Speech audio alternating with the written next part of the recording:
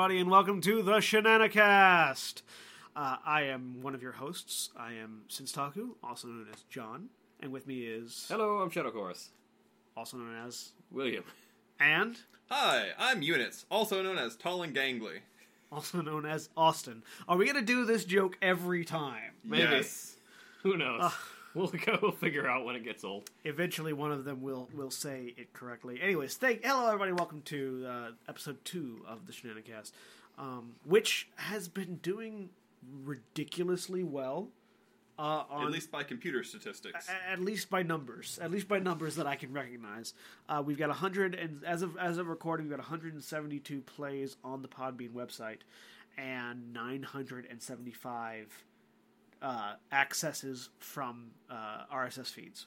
So thank you all very much for listening to us. So everyone that listened to the previous one, thank you very much, and listen to more stuff. And if there are those of you that are listening to the podcast and are interested in finding us in other places and watching us do more stuff, watching us have similar conversations, please feel free to come join us at twitch.tv/Senstaku. I stream 5 times a week. These two join me regularly for that. So come have a good time with us and those of us in chat. I stream once a week, and since Taku regularly rolls over my time slot. Yeah, it's true. I do. Cry some more. I used to stream regularly, but life's a thing. You used to stream irregularly. No, stopped. I never streamed regularly. That is true. All right, so today we're talking about video games, and specifically we're going to be talking about point-and-click adventure games and parser adventure games and adventure games of all kinds, because Units, that's Units' jam. Oh yeah, first ever video game was Hero's Quest, and then I played the Space Quest, the King's Quest, and the monotonous police Quest. And you were actually, that's actually what you were streaming on before you had. Yes, I was streaming Space Quest before I didn't. Would you play a remake of Space Quest? I'm very curious to see what they would do with the remake of Space Quest. If they remade Space Quest like they remade King's Quest? The only problem with Space Quest is the two guys from Andromeda did not leave Sierra on good terms at all. So I'm curious. Who owns the rights? Well, Sierra owns the rights, and Sierra is now owned by Activision. So Activision owns the rights. Yet King's Quest was not... The original developers were not involved, which, again, concerns me. If they couldn't get the original developers for King's Quest to be involved, then for Space Quest, the two guys from Andromeda, I don't think they'd be able to get them back. Well, I mean, it didn't suffer from missing... What were their names? Do you know? I know Ken was the lead. Ken Levine? Was it Ken Levine? Anyways, regardless, going back to the whole thing, we just finished playing through King's Quest, and we wanted to talk about point-and-click adventure games. So the point-and-click adventure games that I grew up on was the LucasArts series of point-and-click adventure games. Although I did play King's Quest, I did play Hero's Quest, which was Quest for Glory. Yes, there was a copyright issue back in 1989 because around the same time a board game called Hero's Quest was released, and the board game slightly predated the computer game, causing the computer game to be renamed Quest for Glory. Yeah. I will refer to it as Hero's Quest because the floppy disk said Hero's Quest. So I grew up on Monkey Island, Maniac Mansion, Zach McCracken and the Alien Mindbenders, all these, and the Indiana Jones point-and-click adventure games, which were fantastic. All these games were fantastic. I was young enough that I also got the Pajama Sam point-and-click adventures. Pajama Sam, they're on Steam actually. Yeah. We also played the Pajama Sam point-and-click adventure games, and so the that was kind of one of my first loves of gaming were these point-and-click adventure games, and I've actually just recently replayed The Secret of Monkey Island on stream. It's very short. It's really funny going back and replaying some of these adventure games and just how quickly you can blast through them. When you know what you're doing, yeah. When you know what you're doing. It's also amazing how hard they would have been without knowing anything. Like, I'm sitting here thinking, as I was going through the puzzles for Secret of Monkey Island, I was like, how did I ever figure this out as a kid? I have no idea. Replaying Space Quest, which Space Quest is notorious for having several very obtuse puzzles. But replaying through Space Quest, there were several points where I'm so glad that I've beaten this game before, because I would never know what to do otherwise. I'm being attacked by an android, I need to take the banana and shove it up her jetpack. It's not what it looked like, by the way. When I was watching the stream, it did not look like it was shoving it in her jetpack. Anyway, or in Space Quest 2, there's a point where you take out a guard by using the athletic supporter, the jock strap that you'd gotten in the second screen of the game that you can never go back to after you leave that screen, as a sling to use a rock on the guard. And if you didn't get the jock strap, you just lose? At that point, yeah. Yes. That puzzle has an alternative workaround, but if you don't get the Rubik's Cube that's on the same screen, then yeah, you lose. Either the jockstrap or the Rubik's Cube, and if you don't take either of them, you just lose. Yep. There's an alternate solution if you missed the jockstrap, but you had to not miss the Rubik's Cube on the same and what it came down to, I remember when I did the replays of Space Quest, and Space Quest specifically, I didn't have this much of a problem with King's Quest, and not at all with Hero's Quest, was if you get to a point and you just stonewall, you save your game, you restart from the beginning. Yeah. You just walk through. And it's not as bad as it sounds, because the games are so short and because you know all the answers to the puzzles. You can whiz through the entire game in half an hour if you know all the puzzles. Yeah, one game that was like that was Loom for the Loom. Loom. LucasArts side of it. Loom was very obtuse and had a complicated mechanic to boot. Hey, it was. Ask me about Loom. Ask you about Loom? No. Do you want me to? Is that legitimate? Is it? You No, want me to ask I was quoting the Monkey Island guy who was wearing the Loom badge. Yeah. Ask me about Loom. So Loom, for those of you that don't know, is one of the early LucasArts games that I really enjoyed it. And I'm really sad they never got to make the sequel. It was planned as two or three games, and it never got the funding. It was never popular enough to make the money to warrant that sequel. But it's a story about it's a world where all the crafts that you can think of have a guild assigned to it. And those guilds do their thing basically with magic. Glassblowers have a guild, blacksmiths have a guild, weavers have a guild. The Weavers Guild is not what you think it is at all. Nope. So they all use various forms of magic, and magic in this world revolves around sound, musical notes specifically. And weavers are kind of the most, at the same time, they're kind of the most powerful, but the least respected guild, because weavers deal with weaving, obviously, but they don't just deal with like cloth and fabric. They deal with all aspects of weaving, which AKA includes the threads of fate, and the threads of reality. They basically, the way it works is each guild not only deals with what you would expect them to deal with, they also deal with all aspects of that. The blacksmiths don't just build weapons; they build their home is a volcano that is shaped like a forge. We make mountains. They make anything. And they make it out of steel, and they make it strong and durable and lasting. And the shepherds don't just care for sheep; they can care for people. They can heal. Yeah, the shepherds are healers and caretakers and providers.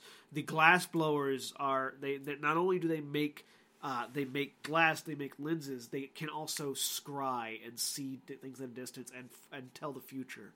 And so it's basically they've taken all these little bitty aspects, expanded them out, added magic, and made this world surrounding it. So you go through Loom, and you find at the end you kill a lot of people, and then you unkill them, and then you unmake the world because you are the Weaver of Fate, and then you remake the world. In your image. Yeah, then you kill people, revive them, unmake the world, then remake the world, and it sets up for a sequel. And I was really hoping I was really hoping that I feel like one of the biggest failings of Loom, though, was it was too short, and there wasn't enough interaction with other people. I feel like it just kind of zipped to the end. Yeah, it was very A, B, C, D, E, F, G. It was not explorative. It was a very linear, you can't leave the area you're in to go to other areas. Linear even by point-and-click adventure standards, because a lot of point-and-click adventures aren't linear. Well, that's what I like about the Sierra point-and-click adventures. The Sierra point-and-click adventures, the old ones, and the Parser adventure games were very non-linear. They were very, here's a map. Yes. Now, the downside, of course, to the non-linearity was you ran into the classic Sierra problem of, I run into a puzzle and I don't know why I can't solve it. I must not be supposed to be here yet, but they let you go there. Yeah. And you can get kind of unfocused, and it becomes a little bit hard to determine what I'm supposed to do with all these items that I'm picking up. But at the same time, I like it because it lets you explore, it lets you interact with things as it feels more real. Yeah. I feel like a lot of modern adventure games, the modern iterations, are very gimme. Very, this puzzle's so easy, this puzzle's very apparent because it's in order. So, you want to add anything about Pajama Sam? No, I barely remember Pajama Sam. But moving forward to modern renditions. So, what modern games have done, modern point-and-click adventure games that I actually really enjoy compared to the older ones. Well, they've lost the point-and-click. They're not. Well, no, they're still point-and-click. Just because we have access to a controller now doesn't mean they're not point-and-click. Yeah, they're still point-and-click, and they're still point-and-click adventures. It's just that now they have action elements thrown in. They have quick time events and stuff thrown in. But there were lots of quick time events in the old ones too. They just don't suck anymore. Oh, I remember the ultimate point-and-click adventure game that never forgave you for anything, Dragon Slayer. Dragon Slayer wasn't a point-and-click adventure game. It was a quick time event. It was the inspiration for all of David Cage's games. It was the inspiration for. I mean, for its time, it was very impressive. It was very graphically pleasing. I mean, it was also you could play it on a DVD controller. Yeah, you played it with a TV controller, like click, click, click. Yeah. Well, I mean, that is more of an interactive novel, interactive story, than because you are. Did you experience the emotions? That you go down predetermined paths. Well, the paths are predetermined, but there is a little bit of choice in them because you do get like various options that you can go down. Yeah, I mean, there's a couple of different paths. Yeah. I'm saying, but at the end of the day, it's basically a choose your own adventure movie. Yeah. And most paths lead to either instant death or instant gratification. Yeah. So, modern games, what they've done is that they've taken that sort of I am carrying a house full of inventory items idea that all the old school point-and-click adventure games had, and this house of inventory items have one and only one solution. And they've condensed it. They've taken, so now instead of having 15 items that only solve one puzzle, I've got 5 items that each solve 2 or 3 puzzles.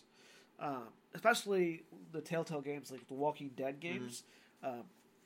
Use gun on zombie is a very common puzzle, but so is use axe on zombie, use axe on door, use axe on lock, use axe on chain, use axe on wood to gather firewood. Yeah. So use axe on leg in Bear Trap for the famous first or second episode where you had to cut a kid's leg off, cut a grown man's leg off, and. So you've got a far more limited inventory than you would in an old Loom or in Loom. You didn't even have. Yeah, you didn't have an inventory. In Loom, your inventory was your songs. But you could have in Indiana Jones or in any Monkey of the Island quests. or any of the Quest games. Yeah, and so there's a lot more room to maneuver. Like the same puzzle might have 3 items that solve it. That said, you brought up an interesting point. The Indiana Jones games, where do we place them? Because they are kind of like an adventure game, but they're definitely not point and click. No, they're point and click. You point the cursor, you click, and he moves. Point and click. The Infernal Machine was not point and click. The Infernal Machine was not a point and click adventure game. No. It was definitely a puzzle adventure game. The Infernal Machine was a third-person shooter adventure game. Yeah, third-person adventure game. It was a third-person. I'm talking about Indiana Jones and the Last Crusade, and Indiana Jones and what was the other one?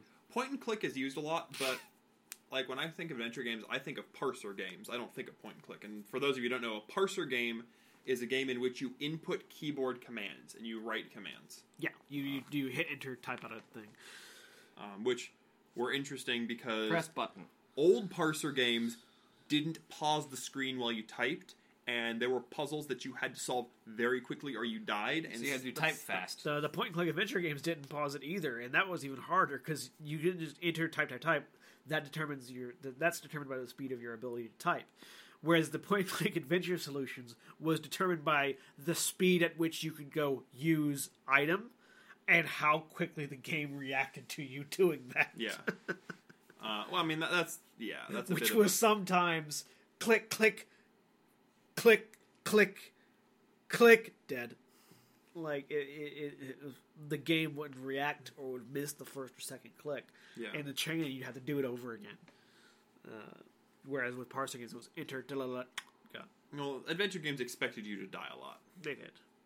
which was nice. And that's the other thing. Like, point and click is one variety. Parser is another variety. There's also quite a few three-dimensional adventure games that came around around the time of 3 Dimensions. And there's a lot of adventure games that incorporate other elements. One of the first was Hero's Quest, which was an adventure / RPG because it was an adventure game. It was a parser based until it became point and click in Hero Quest 3. Like the adventure game that everyone knows off the top of their head, Legend of Zelda, Ocarina of Time, was most definitely an adventure game, but it also had a lot of RPG elements.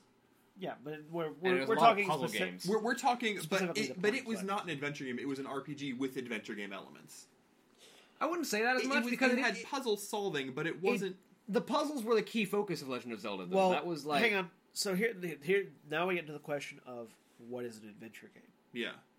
and I feel like adventure is simply anything where you are going on a quest. You have one overarching quest that you intend to complete from start to finish of the game. And in that sense, yes, Legend of Zelda is an adventure game. It's not a point-and-click adventure game. It's an action adventure game, which is where we get. So that's where the Infernal Machine. the Infernal Machine, Legend of Zelda, is a Yeah. action adventure. Not a It's point and funny click. that we use the word adventure because it's come to mean what the term has evolved to mean is a game that has puzzle elements, puzzle solving elements. Yeah. And it's really hard to find pure adventure games nowadays. well, specifically as a game that has puzzle-solving elements and some semblance of an adventure story. Because there are also puzzle games there like are Tetris. straight- Yeah, puzzle there games, there yeah. are straight puzzle games. You know. Yes. And the first adventure games, of course, were some of the first games because it was just text based. You read, you advance, and then they had ASCII puzzle games. Yeah. And then we had Alcalabeth. But getting back to sort of the modern iterations of point and click adventure games in specific, I don't think there are very many modern parser games. I can't think of any off the top of my head. Most modern parser games are like indie flash games. Like Yeah. stuff you would find on Newgrounds or on really small scale indie games. Yeah, there's a couple that are Typing that of the Dead. You have to buy and stuff, but most of them are very small scale. The biggest problem that parser had was sort of the notoriety of how specific do you want my commands. Yeah. There was one. It was a really bad parser game called Hugo's House of Horrors, and there came a point where you have to remove the bolt from a trap door, and you have to phrase it very specifically. remove bolt from trapdoor. No, you have to use the word unbolt. Unbolt trapdoor. You have to say, no, unbolt latch on trap door. If you do not use that exact phrase, it will not let you do it. Could you type kill self in response? You could, and you die and lose the game. Yay! I do like the Suicide. It's there's- the answer. But on the flip side, syntax is something that we've developed now. It's not A to A, B to B. We can be like, okay, well, modern syntax may be able to recognize multiple different types of commands. Yes. And I also like something that the modern indie parser games have figured out is sometimes if things are really quick in sequence, instead of having you type out all of those things in sequence, they have hypertext, where you can click the decision they want you to make instead of typing it out, or you can just type it out depending on which one is faster or more reasonable at the time. Most parser games nowadays, ever since the late 80s, have had, if you hit the spacebar to type in a command, it pauses the game. Yeah, it's also really useful. Which is one of the greatest innovations in adventure gaming ever. Pause. Pause. The pause button. Dark Souls didn't have that. No, it didn't, but it's also a Dark Souls game. It's also Dark Souls. Souls games have their own field. Talking about games that expect you to die a lot. Like, Souls games are a new emerging genre that are their own field. So, again, trying to reel it back to modern day point-click adventure games. There's a lot of money is being made. A lot of games are being made in popular tie-ins that are being made as adventure games, as opposed to, or point-and-click adventure games, as opposed to action games, first-person shooter games, stuff like that.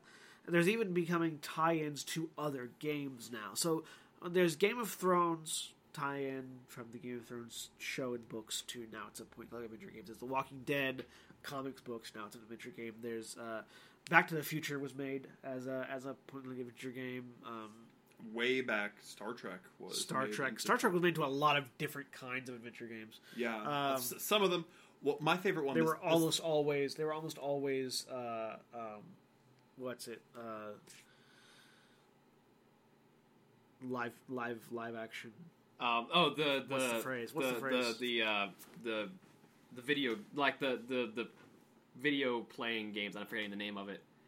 There's actually a term for the games that play you a pre-recorded video, and then give you your decisions. And I can't think of what it is, but there was that style of game, almost universally that style of game. But there were several of those. But now there's getting to be like Tales from the Borderlands is a recently and very popular apparently point-and-click adventure game. Telltale Games made. Telltale Games being the new giant, the new LucasArts, the new Sierra of adventure games now, and that is just taking a story that exists in the Borderland universe and turning it into an adventure. And then they're also they're taking games that don't have a story and creating a story with Minecraft story mode as a Telltale Adventure Games point-and-click adventure where they're taking. What they're doing is they're now adding new elements to adventure games in the form of crafting. From what I've read, is they're actually adding Minecraft style crafting elements to the Minecraft point-and-click adventure game. So, moving even further away from their roots of that original Loom Secret of Monkey Island quest games. Insert quest here. And going to where we've got few inventory items, and now we're adding other gameplay modes to it. Yeah. What do you think about that? And is there anything in again looking back, any of that remake territory now that Sierra FMV games? FMV games. Thank you. Full motion video. Now that Sierra's back in the game, is there anything like you could see being added to Space Quest? It was remade. Like adding an FTL style traveling combat system. Oh, ship mechanic FTL. System. FTL mixed with Space Quest. Come on. The biggest thing that I would like them to bring back is the open worldness, because one of the things that you did in Space Quest, at least a lot of the games, it wasn't all of them, was you could travel between planets. And so you may have to get a solution you may have to get an item on one planet to use as a solution on another planet. There was, there's something that I always wanted to... Sorry. Continue. I was going to say, the King's Quest game had a much more open world than a lot of the modern adventure games have that I've experienced, and even a lot of the LucasArts ones, where it was you walk around, you find things, you go out to this place to get an item for this, you go to another place. It's not as linear. Mm-hmm. Because I feel like the linearity is what ruined adventure games for me, and I feel like bringing back non-linear gameplay is a big thing. So there's something that I've always wanted to see added even to modern games, because recently they've started getting really big on the moral choice system in adventure games and point-and-click adventure games. The only issue is the only moral choices ever seem to be aggressive, peaceful, funny. Like those seem to be the big three. Yeah, well, your moral choices are very rarely actually evil. Your moral choice is like it's aggressive, witty, peaceful. Yeah, like the King's Quest game summed it up. You have the aggressive route, the witty route, and the friendly route. Yeah. The thing that I've always wanted to see is the straight man's route. That is never in any adventure game. The one that questions, why am I being sent on this ridiculous fetch quest? Why can't I just go through the door? Well, and I think that's in the new King's Quest game. That was the aggressive. That was the aggressive. And if you've ever played Heroes Quest, Heroes Quest was one of the first because there were 3 classes in Heroes Quest: the fighter, the wizard, and the fighter, the magic user, and the thief. And the beauty of it was, the solution wasn't linked to your class, the solution was linked to whatever stats you have. So if you were a fighter and you got magic, you could do the wizard solutions. If you were a wizard and you had a high strength, you could do the fighter solutions. But the fighter solutions were the very much, there's a door in my way. What's my strength score? Maxed out, break door. And you would break through a door. There's a cliff. How many hit points do I have? 200? Jump. And you could literally, if you focused on the RPG element, if you grinded to max out your physical stats, you could brute force your way through the puzzles. Like there was a question that, like, there was a moment that John brought up specifically in The Wolf Among Us. Near the end, you're sitting in a room with everyone who has been causing you problems, and the only thing stopping you is that Bloody Mary might come through at any moment. Why is there not an option to kill everyone before Bloody Mary gets here? Break the mirror. Break the mirror. Kill everyone. Like there's a lot of weird there's a lot of weird contrivances for the sake of adventure game story. And actually, I'm glad you brought that. Wolf Among Us is one of the really good ones, where other people's actions don't seem to matter in an adventure game. It's only your actions ever matter. Like, there's an instance where Tweedledee has been shooting you in the face repeatedly with a shotgun. Tweedledee has been shooting you in the face with a shotgun. But if you kill him, you're the bad guy. Yeah.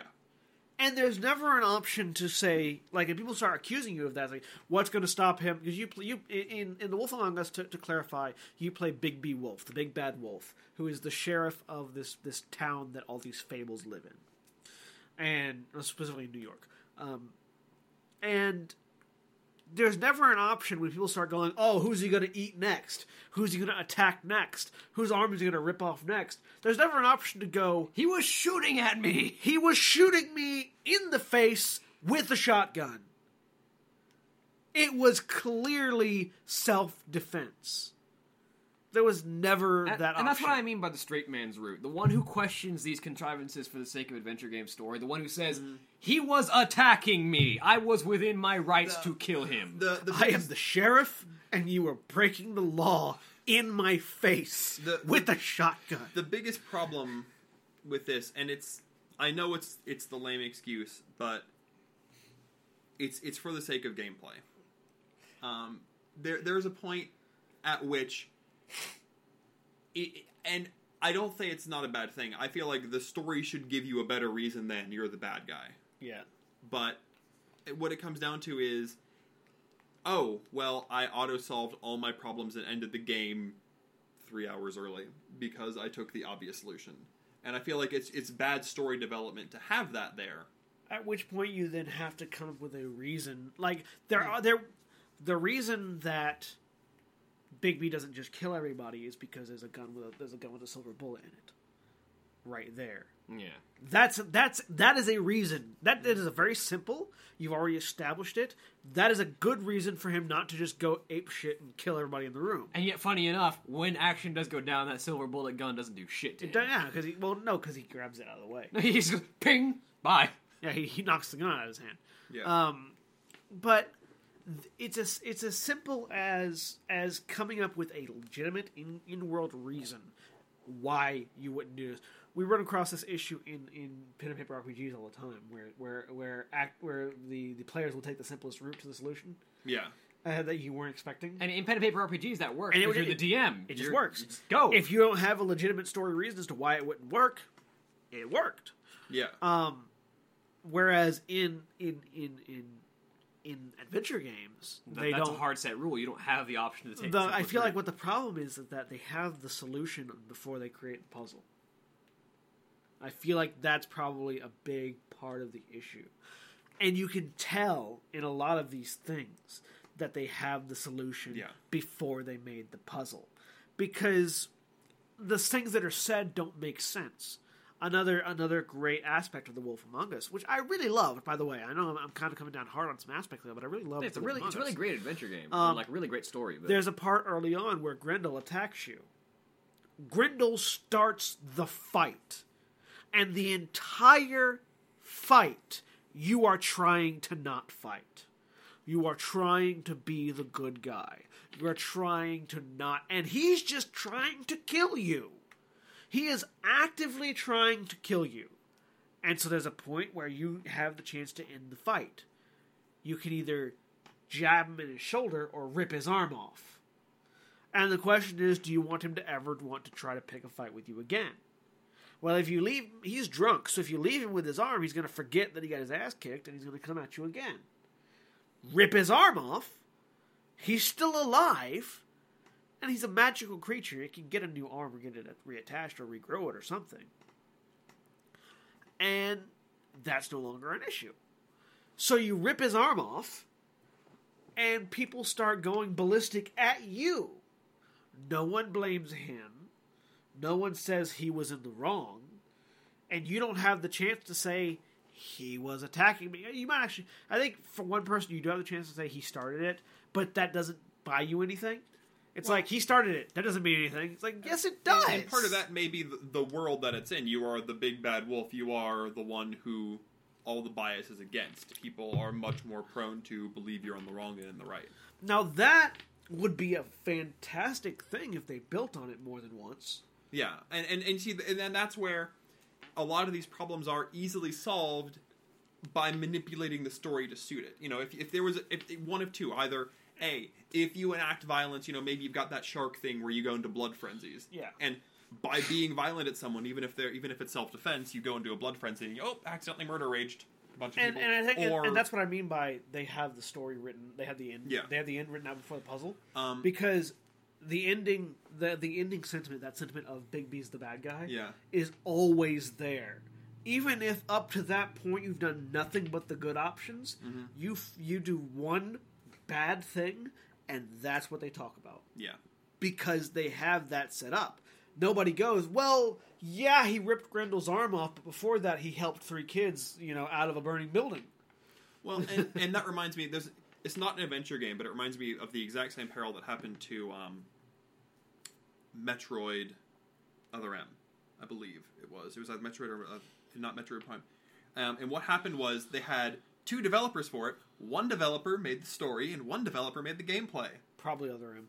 That's probably Other M. Yes, it was the bad one. Yeah, because Other M was the one where she wasn't able to use any of the powers of her suit until she was given the authority to. Yeah, and if you look which has never been a case before for her before. If you look at the story, you can justify it. It's like, oh, they're on a rescue mission. There might be survivors. Her weapons blow up planets she blows up planets on a regular basis, and she's on a rescue mission. Maybe she doesn't want to be blowing up all the doors.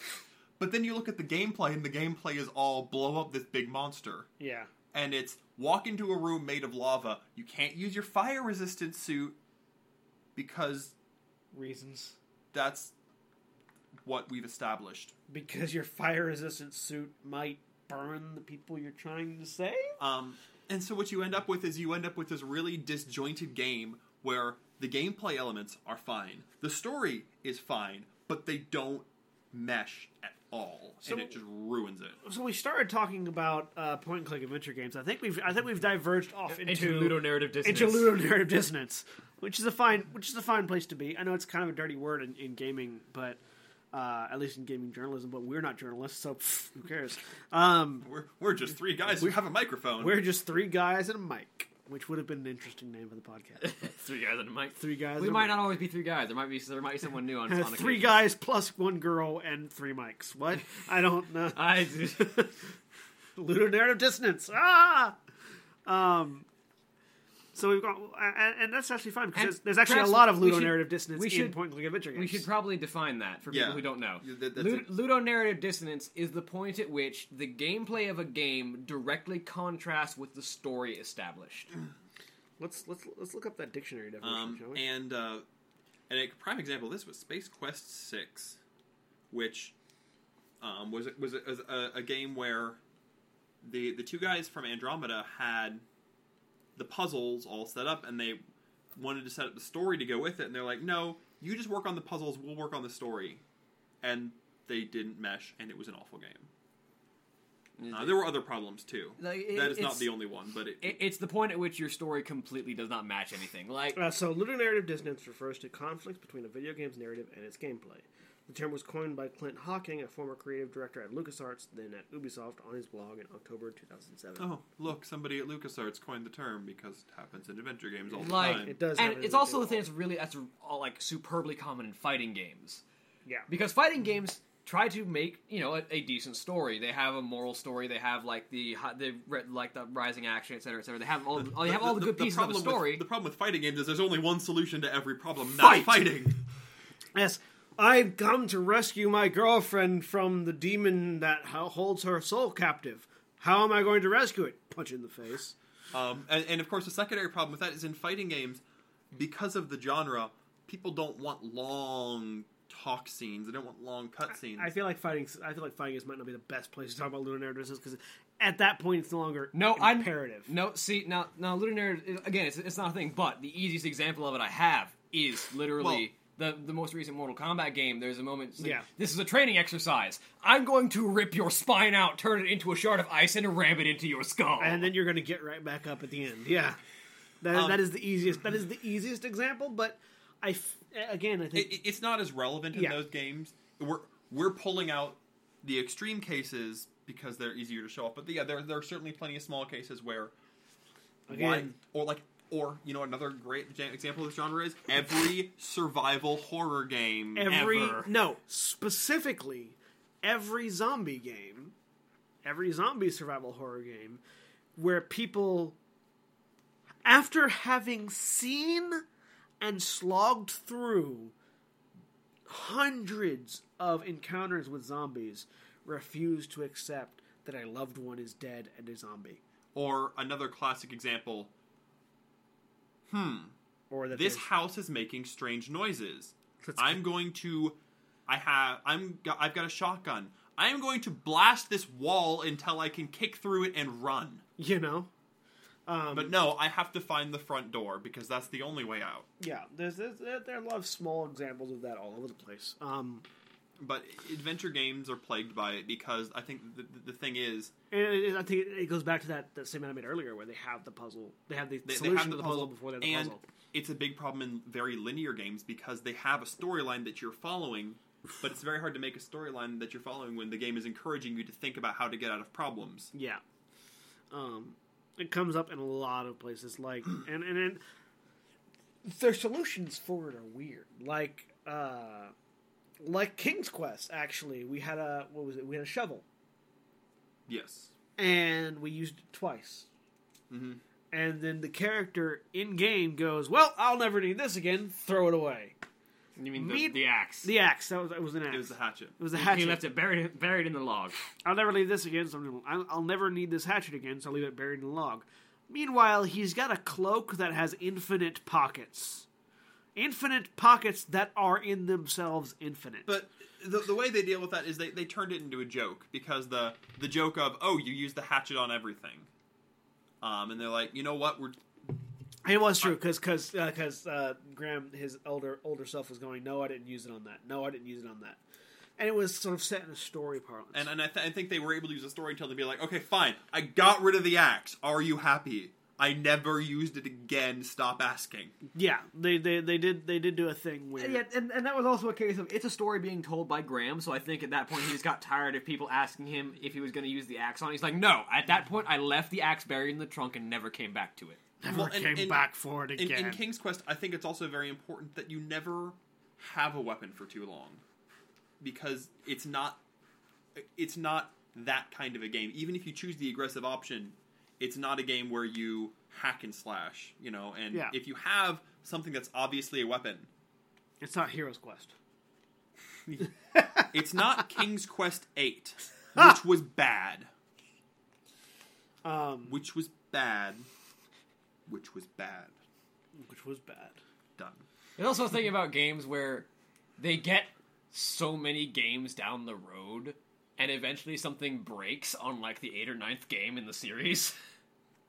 Yeah, well, I don't know. Final Fantasy 9 was sweet. Yeah, but they keep a separate story all the time. It's interesting because King's Quest was very, you follow Graham for the first 2 games, or I can't remember.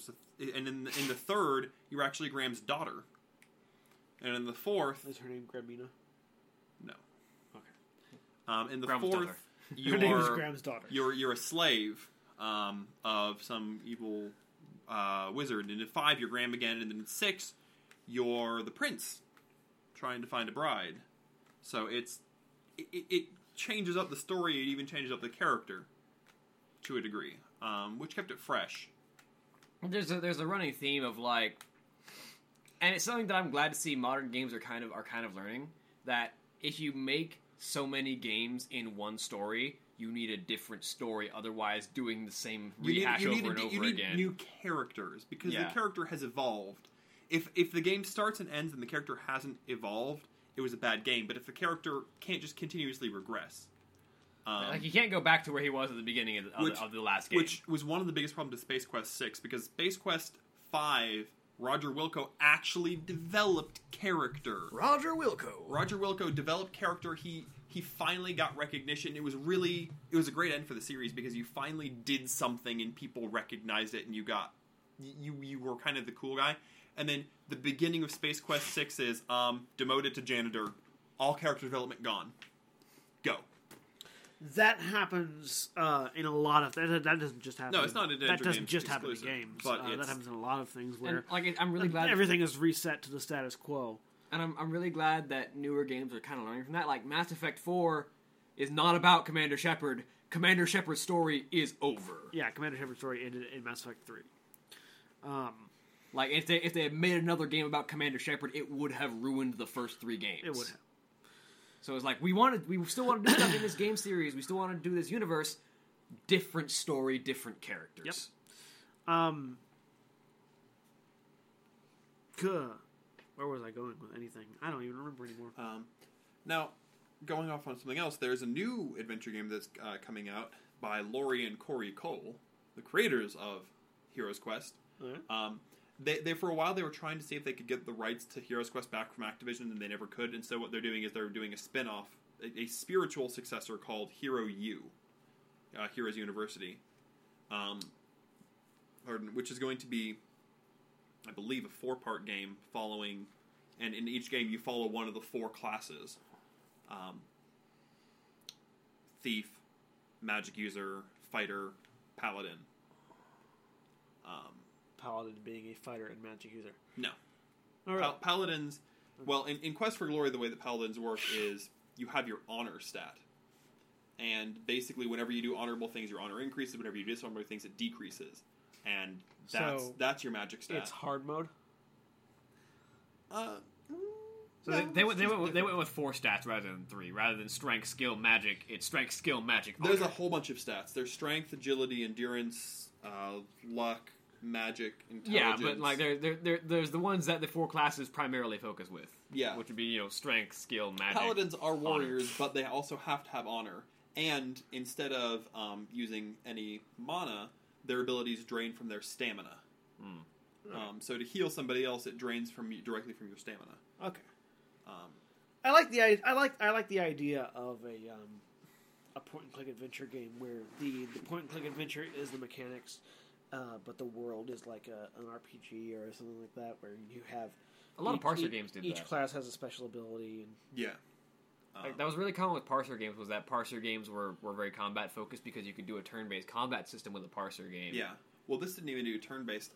Now, some of the combat systems for some of the Quest for Glory games were not great, but the fact that there was a combat system and it was effective. There were decent combat systems. And then the action adventure combat games, of course, always had their they have this weakness, use this item on them to exploit this weakness. Yeah. Like Legend of Zelda is the king of that. It's, this guy has an exposed back. You get around behind him and hit him in the back. Yes. And that is much, and that's one that again it's much more an action game than with puzzle solving elements. But one of the biggest things that I think puts it out is you do have creative use of items. And that's what makes me classify Legend of Zelda specifically as an adventure game, is that every fight is another puzzle to solve. It's a fight, yes, but it's also every boss fight is you are looking for the puzzle key answer to the boss. There are certainly adventure elements to Legend of Zelda, which I really like Legend of Zelda. I wonder if that has anything to do with it. So what we're saying is we all like adventure games. But what I'm liking about the new Heroes Quest is from the demos and the combat trailers, they've turned to a turn-based combat system. And because the first one is following the thief. And the thief in combat is not strong, and so you can use items in a turn-based system, like you can spend your first turn laying a trap that will hold somebody out of your range while you can throw things at them and stuff like that. Yeah. And so it's more tactical combat stylings because of the turn-based system. And then the format they're using is they're going with a sprite-based one, more akin to, say, like the Infinity Engine. Mm-hmm. In which you have a screen, you roll, and you move to areas, and you interact objects that way. So I'm curious, because it's not developed by Activision. It's not a large budget game. This is a small budget game developed by Laurie and Corey Cole. Yeah. I'm curious to see, because they have the following of Sierra, but they're not the budget of Sierra. I'm curious to see what that will make as far as a game. Yeah, sure. It'll be interesting. There's a lot of interesting stuff coming out that I want to experience. I really want to, when it finishes. I want to try. I want to play Tales of the Borderlands. I want to play King's Quest when it finishes. King's Quest is interesting. It's not what I expected. It's not, because it is. It was so very modernized. Yeah. I mean, I knew it would have to be modernized to a degree, but. Was it good or bad? Worse than you expected? Better? It was. I can't say it was good or bad. It was just different. Okay.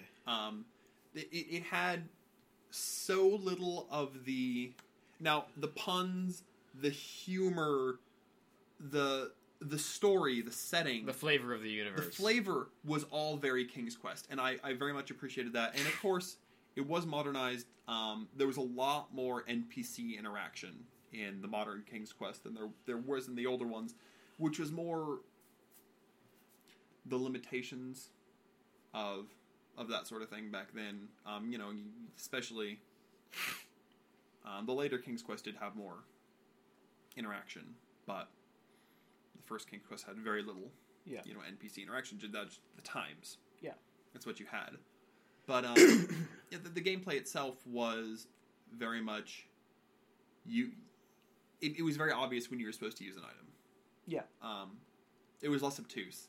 And I think it's really just nostalgia that makes me want to have ridiculous hard puzzles that take forever. So that brings the question forward of how much of our expectations are based in, like when we were looking at a new point-and-click adventure game, we were looking at a new parser adventure game, we were looking at a new variant or a remake of an old game. I would love to see a new parser adventure game. How much of that expectation is clouded by nostalgia? Well, the biggest problem that, of course, that varies from person to person. I'm realizing is if they remade something just like one of the old adventure games, we would hate it. It would not sell. Yeah. It would be obtusely hard. It would be too punishing. There are classics that are great games of their time, but if they were made nowadays, they would be awful. It goes for any genre. Yeah. You know, if Doom was re-released right now, it would be horrible. Eh, It would be a terrible game. I don't know. I think if Doom were re-released as Doom, and the reason I say that is because I just recently played Serious Sam BFE, which is Serious Sam is effectively Doom. Yeah. And it's Doom. I've played a little It's Serious Sam. Doom times 100. Yes. Because instead of having 15 demons in a small room, you got 15,000 demons in an open area. All charging down a hill at you. All charging down a hill, screaming without at the you. hindrance of Model technology limits. preventing it from being overly satirical. Exactly. And I feel like that works. I feel like if you give a person a gun with a ton of ammo and a very quick reload speed and 1,000 guys charging down a hill at you, you get it and you have fun. But you have fun with that sort of breakneck What speed. I'm saying is there's a lot of things that Doom that it's like, oh, well, you know. Now, if you mean like Doom 1-to-1 Doom, like no aiming, you can only turn left and right. You can't look up and down. That's what I'm saying. Okay. Is the problem. If they adding vertical aiming to Doom is a must. Like if you tried to re-release Doom with nothing but a graphical update, it would be terrible. Yeah, that's what I'm saying. I still don't know. Think about it though. Think about it.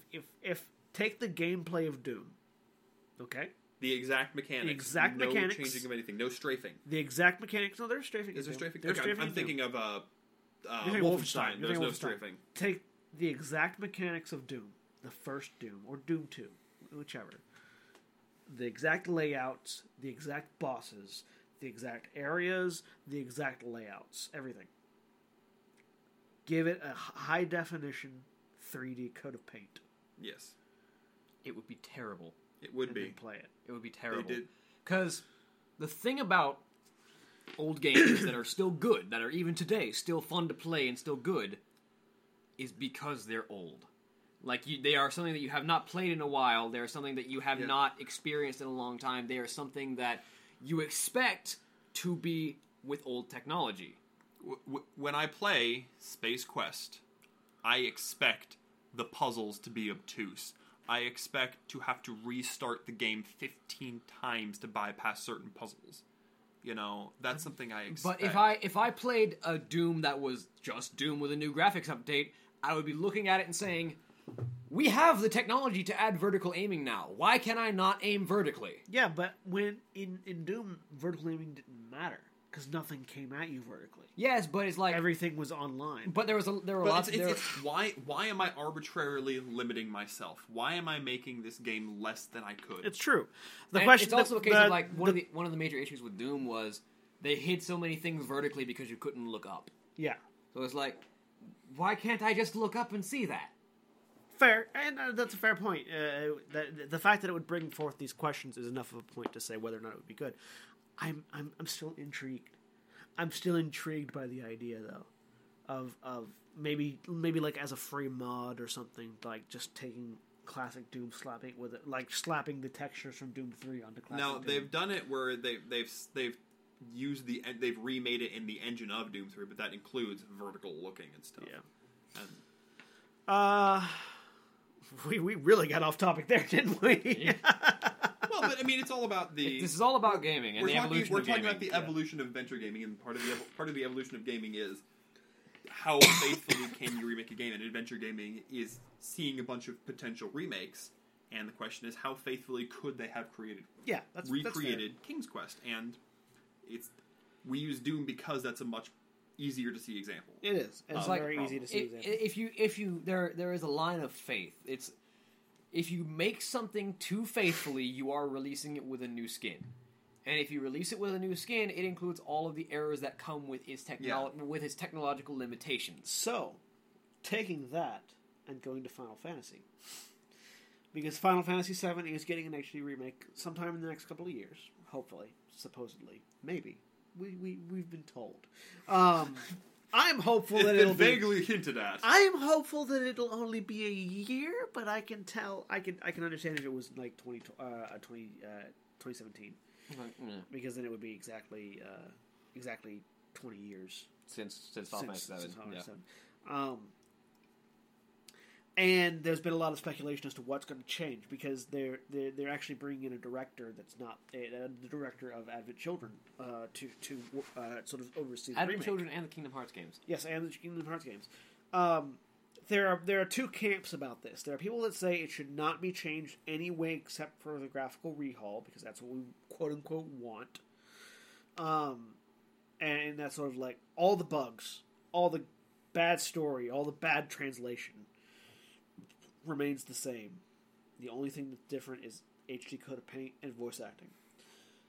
The other school of thought is make it better. And I don't mean I don't mean just like, again, improve everything to be like Final Fantasy 13. I mean fix what was broken. Keep what was good. Yes. Now, what you run into here is the sort of the remake problem they've had in Hollywood, where by making something better, what was wrong is subjective, and how much stuff was wrong is subjective. And no matter how faithful you try to be, there are going to be people who don't like it. And so the catch is finding that magical barrier of, okay, so a few people won't like it, but the majority will think it's a lot better. So I'm thinking things like broken mechanics. I mean, broken mechanics, broken translations, aspects of ludonarrative dissonance, things like Tifa getting into a slap fight when she's a world-class martial artist and could break Scarlet over her knee. And could literally just, over her knee, arm around the neck, snap back over the knee. Could break her with her pinky, really. But the question here comes, so where does it become, well, this doesn't make sense to, oh, well, this character wasn't evolved properly, and then you end up with a completely rewritten character, and then you rewrite all their interactions with everybody, and then the story evolves as that character gets developed. How much... Yeah, how much changes from that action? Or do you do it, because a lot of games have done this, where the game is re-released, almost flat, and then you add to it. For example, Baldur's Gate had an enhanced edition made. Yeah. Where they didn't touch anything that was already there, but they added things. They're like, well, we want to give this NPC a chance to further their character, so rather than changing their dialogue, we're going to add quests for them that let you interact with them more. There's a short list of things that we know that they're changing. They're overhauling the combat system. We know they're overhauling the combat system. They're adding the active combat system from 13. Which, I think, was the one they mentioned. I don't know if they've confirmed that, but I know that they're changing it. Which is actually fine, because Final Fantasy VII already had active time battles. Yeah. That's what... Final Fantasy VII was ATB. That's what it was. Changing it so that you can move around the field, I don't think is an issue. No. They're adding that. They're adding voice actors. They're adding... and they're updating... They're giving a new coat of paint. Those are the things that we know they're doing right now. So, whether or not they touch the story at all, I don't know. Now, if they're doing that much, it seems silly to leave the script. In 97. Because, regardless of other things, the world has changed. Storytelling has changed. It's not just graphics that have changed. The way we tell stories now versus video games in the mid-90s is very different. If Final Fantasy VII was released today, I would be incredibly disappointed, as I was during the stream, in how weak of a character Tifa is. Yeah. So, how much... So, when talking... So, let's continue on this train. When talking about remakes, how much change... Is acceptable. Yeah. How much, like... And that's going to vary based on the game. And based on the person talking. And there's also remakes and continuations. King's Quest isn't a remake, it's a continuation of an old series. Yeah. But say in King's Quest, if they had completely changed an aspect, not the entirety, but an aspect of Graham's personality. One thing about him, like they removed his puns. Yeah. If he didn't make a single pun, as much as I hate puns, I would have been disappointed. Would that have affected your reaction to the game? Mm-hmm. So, I mean, the style, the humor, and everything is the same. Like we said, the universe that they created is very consistent with old King's Quest. The gameplay mechanics were basically redone from the ground up. okay. So, we're okay with mechanical changes less or more than story changes. Well, that's kind of the question: is are we? That's for me, it's a question of what is wrong, and to me, it's like the mini games.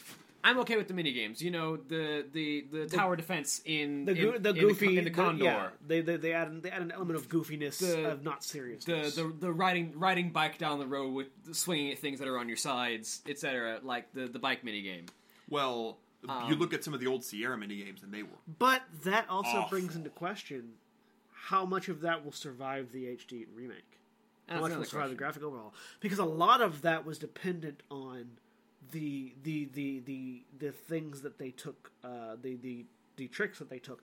A lot of the jokes and a lot of the mini games and a lot of the comedy in Final Fantasy VII is based on the fact that you have this chibified version of the character. Again, words that people might not know. Chibi is a Japanese term that means anything that's been reduced from a normal sized human to a cute, cuddly, puffy version. And Final Fantasy VII, they had their higher res models and the lower res models, and out of battle, there were these sort of blocky, made of polygons characters, and that was the source of a lot of humor in the way that those characters moved versus the way that a normal person moves. And there are some games that didn't survive graphical updates. There was a game my friend played a lot. It was a snowboard kids. It was a random snowboarding game. But a lot of what made it popular was the graphics were terrible. One of the characters had a polygon nose that could impale a seal. Yeah. And there were jokes made about it. And when they got a graphical update and a release was made for the DS, it lost everything. It lost that charm. It lost that charm because it didn't work. And it was just another snowboard I can name 2 instances that come off the top of my head that will and will not survive a graphical update. One that will. The squatting competition in the early game when you're competing with the men who are working out. That will survive because that's going to be funny no matter what. That's hilarious. That's going to be funny no matter what. And the whole dress up bit's going to be funny no matter what. One that will not. The Young Bubbies Club. Shit. Oh God. What is the Young Bubbies Club? Okay. We're going to take a moment to explain this. There's a scene in Final Fantasy VII. Final Fantasy VII. Yeah. There's a scene in Final Fantasy VII where there's a series early in the game where you're trying to sneak into Don Corneo's mansion. Don Corneo's one that won't work. That might not work. Yeah. And to do so, Cloud has to... Don Corneo only allows women into his mansion. They're going in to rescue Tifa. It's Cloud and Aerith. So Cloud has to dress up as a woman. You can't just go to the store and buy a dress. You can't just... Well, you do, but if you want the best chance, there are optional things that you can do to make Cloud even prettier. Okay. I think there's 7 or 8 items that you can get. There's a dress, and you can get... The dress and wig are mandatory. There's dress and wig are the only 2 that you have to get. And there are varying levels of dress and wig that you can get. You can get a cotton dress, a satin dress, and a silk dress. You can get, and then there's a wig. You can get you can get a blonde wig, a red wig, and a black and a brunette wig. And then there's a host of other things that you can get that enhance your chances. So the best dress is the silk dress. The best wig is the blonde wig, because Cloud is blonde. Therefore, it would be weird for him to have a redheaded wig. He's got enough hair. He can just comb it back. And then there is... Well, the wig just ends up being pigtails attached. That's it. So it's kind of funny. Then there's a couple of other optional items that you can get by going to various places. You can go and get you can get makeup put on your face. You can go get perfume. You can go get... there's one thing that you can get, which is briefs, underwear. You can get like Speedos or whatever. It's a pair of panties, I think. It's a pair of underwear. Pair of underwear. Pair of underwear. And in order to get the pair of underwear, you have to pick a room. There's a solo room or a group room in this hostess. Basically, it's a hostess club. It's called the Honeybee Inn, which is exactly what you think it might be. If you pick the group room, you go in, and it's this very fancy, it's like sort of goofy looking room, and there's a hot tub in it. And you're asked, do you want it solo or with a group? That's the question that you're asked. And I'm always alone. Is like one of the answers that you can give. And the girl goes away. She makes a remark about you creeping her out. She goes away, and then in comes about, I want to say 10 burly Muscle Beach dudes. All in Speedos. With giant walrus mustaches and shaved heads. Which, in Japan, is a stereotype for gay men, because in Japan, over-muscular bodybuilder men are stereotyped to be gay, as opposed to overly effeminate men. Yes. It's a stereotype. That's almost a universal stereotype. The Hans and Franz. They're the Hans and Franz style, joke. But it's a much larger stereotype in Japan than it is. Yeah. Because Japanese people are typically more feminine, so... Yeah. So they come in, and then they shove you into a hot tub with them. And you are packed, and all you can see is the top of their heads at this point. You can't actually see... The camera's positioned in such a way that all you see is their hair and the top of their heads. And they have a conversation with you. And there's a lot of panting and a lot of awkward conversation. And it's hilarious. You want to join my young bubbies club? Yeah, you want to join my young bubbies club. And it's like, how old are you? Oh, I'm 21. Oh, you're like half my age. Like, oh, this is getting creepier and creepier and creepier. And it's super uncomfortable. And it's super hilarious. They take advantage of the low graphics because they cram so many models together that, like, they are obviously clipping together. Yeah, they're clipping through each other. That will not work in an HD update. The Young Bubbies Club that scene will not doesn't work. Sound like it worked. It would not be comedic. It would be disturbing. It would be creepy. It'd be creepy. I mean, it's creepy already, but it would lose all sense of being hilarious. I don't know. I think I think there's a way they could do it. They could do something similar, but they'd have to. They could not do that scene. They'd have to have it from the outside. Yeah, they'd have to move the camera all the way out to where you can't see anything. Move the camera outside where you can't see anything. And all you can do is hear. And like you're watching one of the honeybee hostesses listening at the door. It would have to be like the dungeon from Persona 4 with Kanji's dungeon. Kanji's dungeon from Persona 4. And it'd be something like that where they like all the joke is heard, not seen. And I was like, I think they could still do it, but yeah, you're right. It wouldn't that scene wouldn't survive a graphical update because part of the hilarity is the things you can do with the models. It was if you haven't seen it, I have a highlight of it on my channel, twitch.tv/Sensaku. It's hilarious. The Young Bubbies Club. It's called the Young Bubbies Club. Well, you guys die. I'm like, yeah, I knew this was coming because I was prepared for it. Nobody else was. Advantages of having played it innumerable times. Yeah, that's something that wouldn't survive an HD update. Although I'm looking forward to seeing if it does. Another thing that might not survive the HD update is a lot of the sort of like the ragdollization that happens, like the dolphin jumping. Mm-hmm. The dolphin jumping in Junon, where there's a part in the story where you have to use a dolphin to jump up onto a piece of scaffolding, basically, to scale the outside of this city. Mm-hmm. Of this city, like military. And it only works because the dolphin's model is so rigid. You just flip, you shoot. Yeah, the dolphin jumps you up onto it. It would look very weird to see an actual dolphin like slapping against scaffolding and then trying to leap its way up again. Looking at King's Quest, they did not use elaborate graphics. They used very cartoony graphics because the nature of King's Quest was so comedic. a lot of the jokes would not have worked if the graphics had been at all realistic. But that's not what Square Enix does. Well, No, that's not what Square Enix does. we've seen a little bit of the graphics that they're using. They're using Advent Children graphics. Yeah, like Advent Children had great graphics. Well, they're using Advent Children modern graphics. Yeah. Because Advent Children was modern for the year. But basically what we're saying is advancements a have been lot made. of the humor of games is tied to the limit, the hard. A good game use the graphical limitations To its advantage. for comedy. Yeah. The Quest games did it. The even the new King's Quest game was like, well, we've got cartoony graphics cel shaded esque to try and keep that alive. Yeah, to try to continue that. And that's the advantage that I've always said. That's the advantage of stylized graphics is they never get old. Like Wind Waker still looks good today. Yeah. Because it was stylized. That was the way they wanted it to look. Okay. So let's sort of reel it back in here. What are we looking forward to going forward? I'm definitely looking forward to the Final Fantasy VII HD remake. I'm looking forward to the spiritual sequel to Heroes Quest. I need to look into that.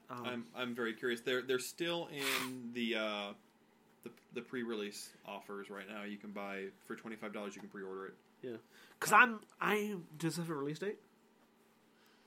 Because I remember the Heroes Quest playing it, and I remember really enjoying it. It was the best one because it had the multiple solutions. Yeah. Because it had and it was literally the easy solution was the fighter solution. Can you find a copy, or do you have a copy of that?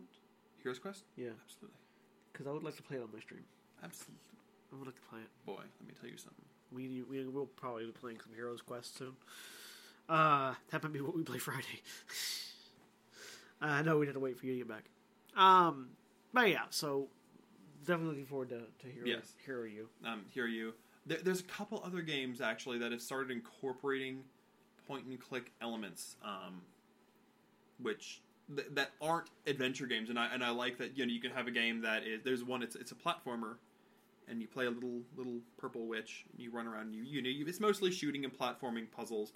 But you have an inventory system, and you utilize inventory items to solve other puzzles. And you can click on the screen to interact with items on the screen and gather things that you might not expect.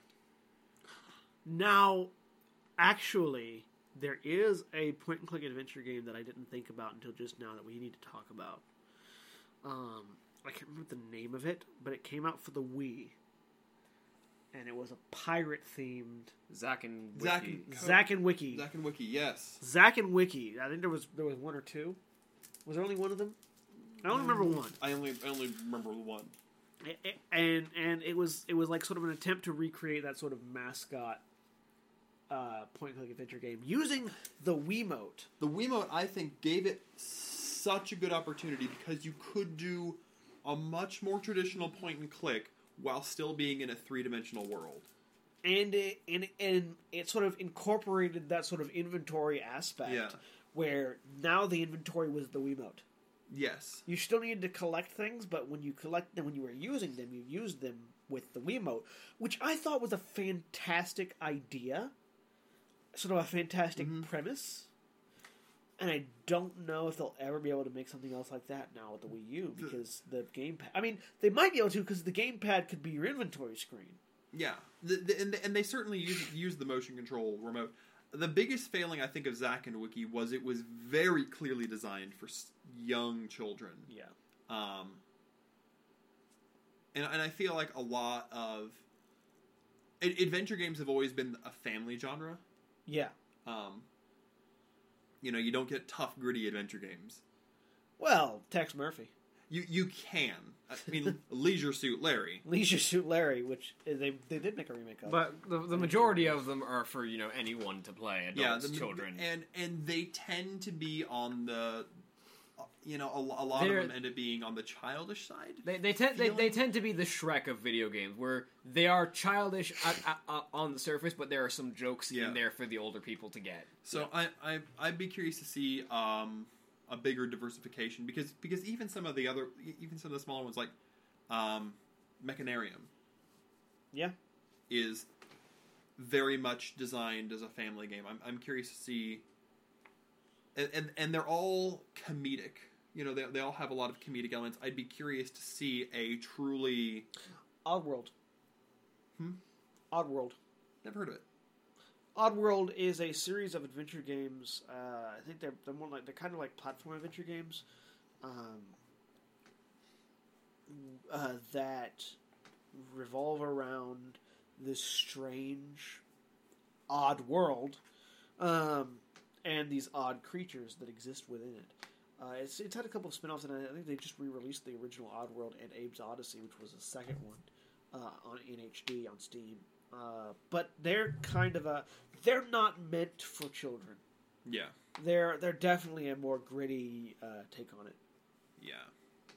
I'm not saying not meant for children. I'm just saying something that's a bit more. I'm curious to see how a more serious adventure epic. Yeah. Would do. It's like The Walking Dead. Yeah. It's done pretty well. Yeah. Considering that they've got 2 seasons. The Wolf Among Us. The Wolf Among Us also did pretty good. Yeah. We need to introduce you to some more modern games. We do. I haven't done a lot of gaming in the last couple of years. Yeah, the more modern Telltale games are definitely aimed more at an adult audience than children.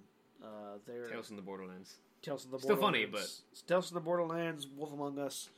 Yeah, and I'm just curious to see where that will go. Yeah, no, I think it's a really good idea. We will see, and we will talk about it more. In the meantime, I think that's enough for today. Today was kind of rambly, even more rambly than last week. Very the last one wasn't as tangential as you thought it was. No, it wasn't. But we'll see when I get editing. There will be lots of editing. But in the meantime, if you guys enjoyed what you heard, please feel free to follow us here. This is currently being hosted on podbean.com.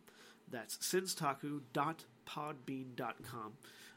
If you can find it and follow us there, you can subscribe using your RSS feed, whatever RSS feed form that you choose to use. You can use to find this podcast. Please feel free to leave a comment, to send us an email, let us know what you think. You can find me on Twitter at John A. Bates on Twitter. You can find Units at Units on Twitter, and you can find Shadow Chorus at Shadow Chorus. It's at Shadow_Chorus. Because there is on Twitter. The reason I'm not just Shadow Chorus is there is actually a Shadow Chorus on Twitter. And he's some kind of musician, I guess. I don't know. He is a chorus of shadows. And you can also find all of us on Twitch, on twitch.tv/senstaku, and on twitch.tv/shadowcourse. So yeah, let us know what you think. And we will be back next week with more conversation about something or another. Some kind of gaming. We don't know yet. We'll figure it out, though. So yeah, this has been Senstaku. This has been Shadow Chorus. And that was Units. Thank you for joining us for more The Shenanicast. And we'll see you later. Bye!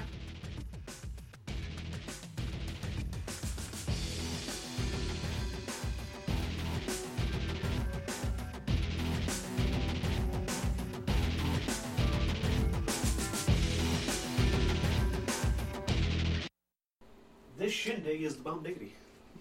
Who says the shindig is the bomb diggity?